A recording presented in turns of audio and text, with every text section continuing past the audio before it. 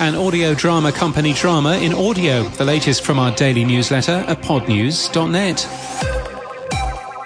Podcast producer Newton Chottelkotte has published a set of allegations about audio drama company Rusty Quill, accusing the company of mismanagement, writing contract terms that are creator unfriendly, and of worker exploitation, saying, "And so I ask, what kind of a company culture would allow the communication blackouts, the internal breakdowns, the financial mismanagement? Who contributed to that culture and who was a bystander while it worsened into what we see today?" Those are questions for Rusty Quill to ask itself if it makes the choice to radically change and grow. Some people citing the article have cancelled their Kickstarter pledges for an upcoming Rusty Quill show, though the amount cancelled so far appears to represent just over 1% of the total.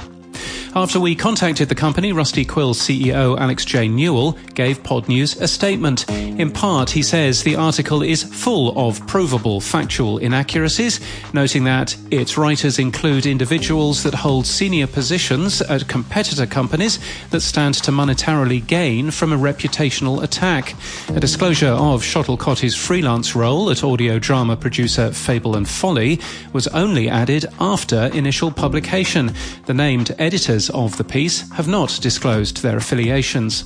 Tumblr appears to be where most of the discussion is on this.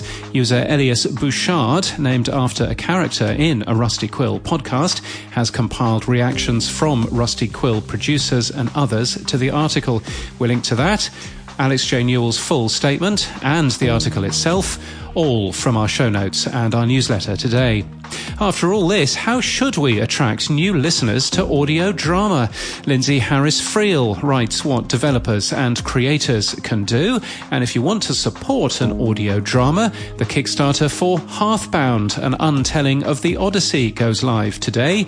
It aims to raise $10,000 to cover production costs, and the split of how that works is published in the Kickstarter page.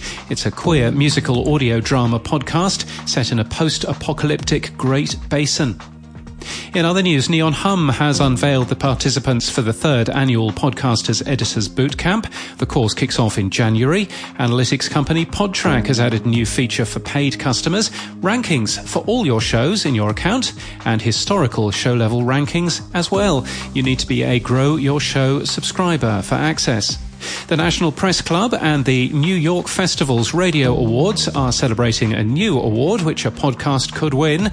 The National Press Club Award will be awarded on April the 18th at the NAB show. And Pocket Casts appears to have slowly rickrolled us in the Apple App Store. You'll find that linked today from our show notes and our newsletter at podnews.net. Boo! Boo to them! And in podcast news, the creators of How Did This Get Made have signed a further deal with SiriusXM, Earwolf and Stitcher. The multi-year extensions are to this main show, which started in 2010 and had 40 million downloads so far, and the companion series Unspooled. 2 Georgia men have been released after 25 years in prison after Proof, a true crime podcast, shed light on manufactured evidence. The podcast has been credited with the release. And The Evaporated, Gone with the Gods is new from Campside Media and Sony Music Entertainment. The show focuses on Japan's evaporated people, the tens of thousands who go missing every year, some of whom vanish on purpose. And that's the latest from our newsletter. To read all the stories and statements and subscribe, we're at podnews.net.